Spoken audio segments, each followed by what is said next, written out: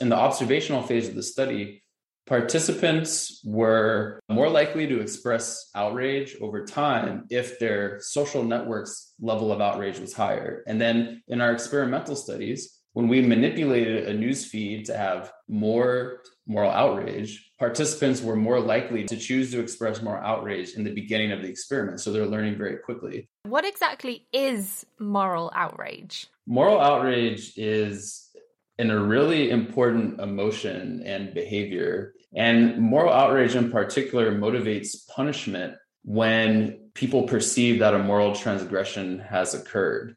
And the reason why it's very important for society is because it helps promote social cooperation, and it can also catalyze collective action. It tells us what should we be concerned about in terms of our sense of right and wrong.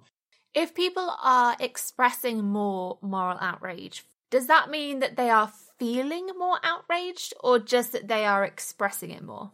Yeah, that's a really important point. And one of the fascinating parts of studying politics and morality on social media is that actually there is no way to know that. I could be genuinely upset and express it, or I could be just typing it. And there's no way for a user to actually know what the author is actually feeling when they're sitting at their computer or smartphone. Are you saying that they are performing outrage more in order to receive these likes? I think it's actually perfectly possible and often occurs where people generally are expressing outrage.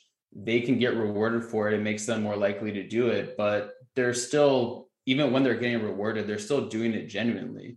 Is expressing outrage an inherently bad thing, either for the person expressing it or for society as a whole? Does it matter if people are expressing more outrage? I think moral outrage has extremely important functions for society, as I mentioned before. It raises awareness of the things that we should be morally concerned about.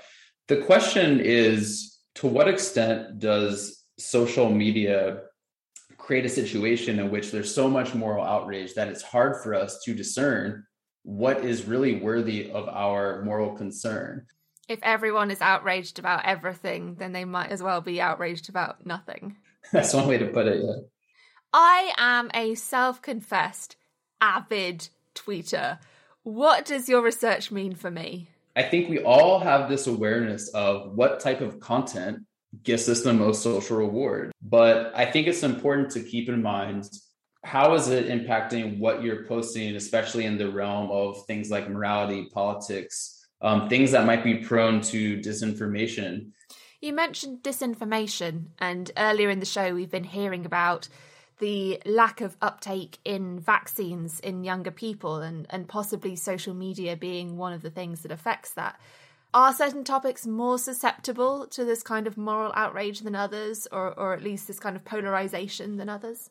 Yeah, for sure. I mean, especially in the US and some other countries in Europe, polarization is so high. And what that means is that a lot of topics, as soon as they get politicized, they become polarizing, where people feel like they have to choose one or the other view. And that tends to elicit moral outrage, because these days, more than ever, our moral values are actually infused with our political identity. And this actually sometimes can become dangerous because it makes people sometimes think more simplistically in terms of like black or white thinking about issues. There is research in social psychology suggesting that when people are in a angered or outraged state, they tend to be worse decision makers. And so that has implications for how we're discerning information, whether it's authentic or fake news. My goal is to just make people more aware, educate them about how they might be impacted.